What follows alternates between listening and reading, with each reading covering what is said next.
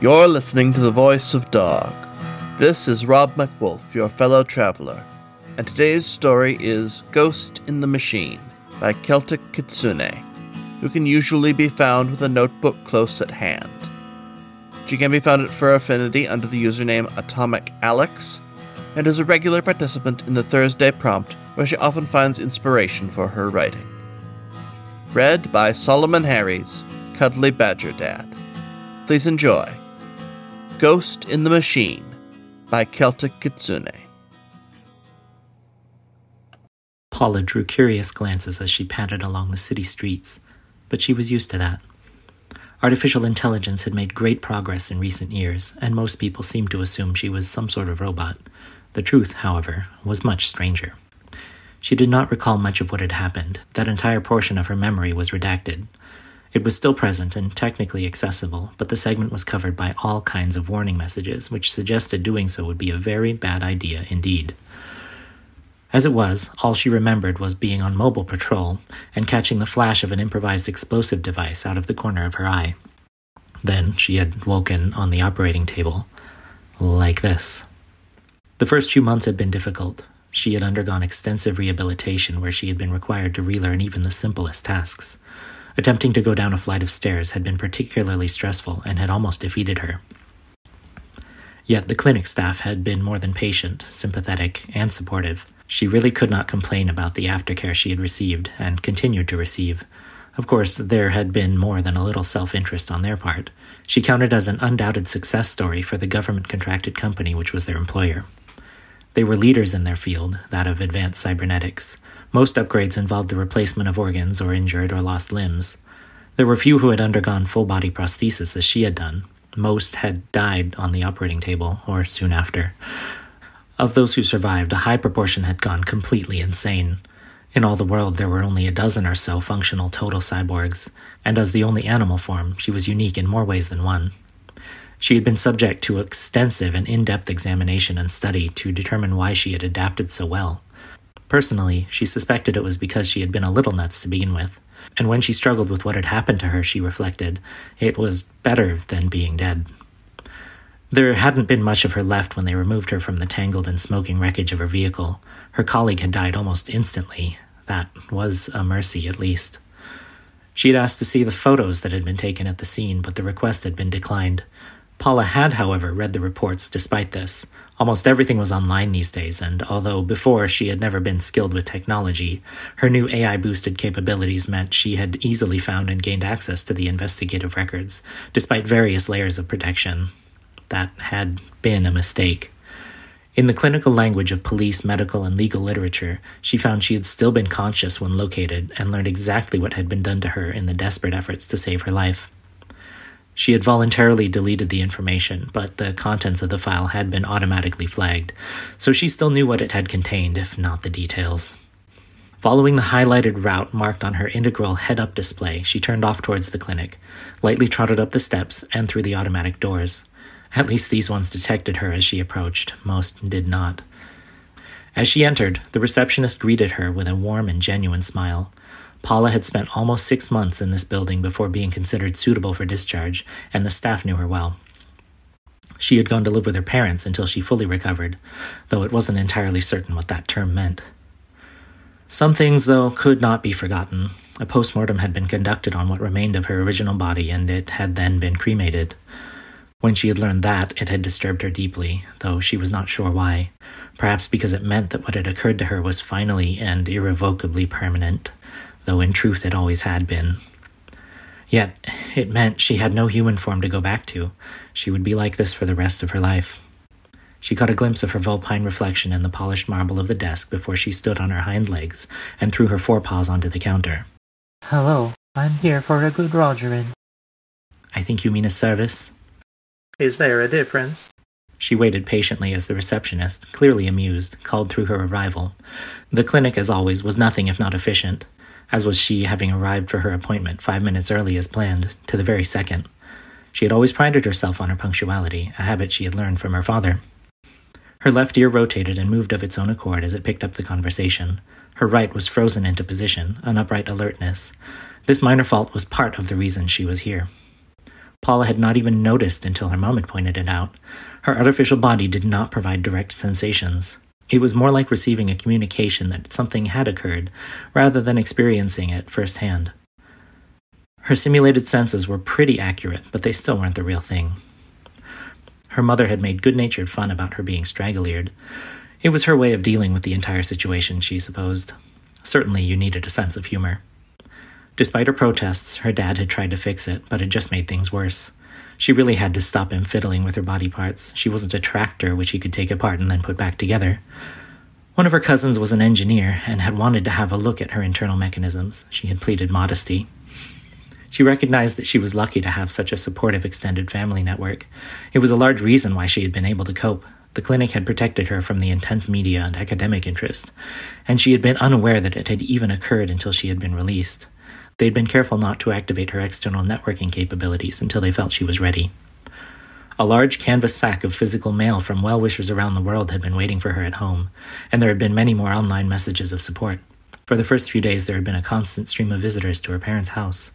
She had retreated to her room, overwhelmed, and did not come out until she had recovered herself. Everyone said they understood. But gradually, as in all things, the interest had faded, though she still received the occasional visitor and correspondence. She was glad it gave her more time and space to come to terms with what had happened and to adjust. She returned her attention to the present. When she had reported her ear to the clinic, her doctor had chided her for ignoring low-priority error messages. It had made her feel like a disobedient schoolgirl. The receptionist had a pleasant accent, though Paula's own synthetic voice was without tone or inflection. It had, however, come a long way from the unintelligible buzz of the early days. Despite practice and effort, she had never been able to recapture her original voice, which was annoying, issuing from a speaker subtly set in her throat. It also highlighted the fact that this body did not have a mouth. It was yet another thing she had been required to get used to. The reason for that particular design choice was due to the original purpose of the artificial form she inhabited, an experimental proof of concept. It had never been intended for a human. Post-human, now, she supposed. When she had been hurt, it had been the only cybernetic body immediately available, and they had emplaced her into it. Paula glanced to the side as the glass-plated interior door swung open, and she was invited through. The receptionist wished her good luck as she passed, and she casually flicked her tail in acknowledgement. The staff member had been involved in her original treatment and recovery, and they chatted easily as they walked. She was led directly to the operating theater, met with friendly greetings as others passed. From her new perspective, she had become awfully familiar with human knees over the past few months, and she had to look up to view each person's face as they approached. A pale blue outline tagged each individual, and information flashed onto her internal HUD. That was helpful, she had to admit. She had never been good at remembering names. Though she had perfect recall from the moment of her awakening, a distinctly mixed blessing. They paused at their destination as the double doors were swung open and she was led through. The operating room was lined with electronic equipment, and she was able to sense their subtle fields. It was clinically sterile, and she could detect the atmospheric overpressure, which kept unwanted material out. It also contained a single waist-level operating table in the very center of the room. Human wastes, of course. Its surface was significantly above her. There were 6 technicians waiting for her, arrayed around the table, and despite the welcoming smiles, which could be detected, although they were fully masked and clothed, she was filled with a strange feeling. It was not quite foreboding, but perhaps rather low-level anxiety. This was where she had been born again, reactivated on this very table into her new life. She was lying on her side. Someone was holding her hand. She canceled the memory and again tried to shove it into long-term storage, but for some reason it never seemed to stick. One of the technicians lifted her onto the table. Although small, her insides were dense and compact, and she was surprisingly heavy. Her clawed feet settled with gentle clicks onto the smooth surface. She sat on her haunches, then proceeded to lie on her side in another of the suited figure's direction. There was a slide of metal on metal as she did so. Expert fingers probed her chest, and an access hatch swung open. Various cables began to be connected, and she felt distinctly odd as her form seemed to merge with the surrounding machinery. The staff, part engineers, part medics, were now all business, talking in low voices amongst themselves, but giving her smooth side an occasional reassuring stroke. Her tail tip rose and fell. "We're about to put you under, all right?" Hit me. Her visual system flickered, then stabilized. The position of the personnel had moved, and her internal clock noted that over 3 hours had passed. She was aware of exactly how long, down to the microsecond, but for her it had seemed instantaneous. She had not even had time to dream. One of the first things she noticed was that her emotions had been turned way down. Her internal HUD indicated that they were set at plus or minus 5% capacity. That was not a good sign. Had something gone wrong? Her mobility had also not been re-established. A masked face appeared close in her vision, the others having stepped a respectful distance back.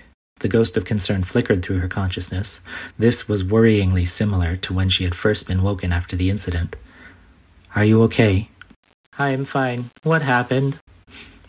"Nothing. We just cleaned up a few things and replaced some parts." She could detect the stress in the technician's voice, subtle but present. Quickly she ran an onboard self-test. It came back clear. All systems green. "Paula, we need to ask. Have you noticed anything different over the past few months?" She considered. It took a fraction of a second. I no longer seem to require the portable dialysis machine, and I've had to keep throttling down every so often. Though that seems to have stabilized. Why? She had, in fact, previously contacted the clinic about these issues, and had been put through to the chief doctor in charge of her care. The doctor had been reassuring, and she had been lying. Voice stress analysis suggested that she was holding something back. Paula had decided to confront her about the issue at this service, but apparently she had been preempted. "How do you feel?" She noted the emphasis on the last word. I feel fine. "You don't notice anything different?" I do not. She was beginning to get irritated. It was clear why they had tuned her emotions down. She had previously experienced difficulty controlling them. The technician nodded, as if satisfied, then stood back. "We have something to show you." They swung a display in front of her, and she watched from her sidewards perspective as the image appeared. At first it showed an internal schematic from when she had first been transformed into a cyborg. The light shading in her head showed all that remained of her original body, a fist-sized lump of brain. Then it updated. There were several differences where her body had been upgraded after the service, but the most striking change was immediately apparent. The light-colored cerebral matter had gone and had been replaced by something else, dark and compact. The technician explained, calm and clinical. The process had begun to take place from the moment she had first been activated. Over months, the biological material of her brain had been inexorably replaced, cell by cell, atom by atom, into an artificial computing substrate. It had proceeded at an exponential pace until it had been completed several weeks ago. There was nothing of her original body left. She was entirely artificial, technically a robot and not a cyborg. And you didn't tell me this was taking place. Why exactly? We didn't want to freak you out. I'm freaking out right now. In truth, she was calm as she reflected inwardly. She really didn't feel any different. It certainly explained why she no longer needed dialysis for her biological parts. She no longer had any. And also why she had been required to slow down her mental processes so she could interact on a human level. On a whim, she checked. A diagnostic tool which had been grayed out was now accessible. The results flashed into her mind. Her computing speed and capacity had increased massively by many orders of magnitude. She wondered what she was now capable of. And with no loss of personality, individuality, or imagination as far as she could tell. Her silence must have concerned them, for the technician stepped back into her field of view. "Paula." Have you fixed my ear? A sigh of amused relief rippled around the room. 3 weeks previously. Paula trotted into the living room. It was morning and she had just awoken. She still required sleep, or at least processing idle time, though it tended to be taken in naps of short duration, rather than the hours necessary when she had been human. Her mum was watching television, glanced round as she entered, and did a double take. "What's wrong with your ear?" Why, what's wrong with my ear? "It looks like it's stuck." Paula twisted and turned as if she could see the top of her own head. Are you sure? I am not receiving any error messages. Oh wait, there's one. It says, my ear is stuck. Her mum gave her a look. She was used to those. This was Ghost in the Machine by Celtic Kitsune, read by Solomon Harries, Cuddly Badger Dad. You can find more stories on the web at thevoice.dog, or find the show wherever you get your podcasts. Thank you for listening to The Voice of Dog.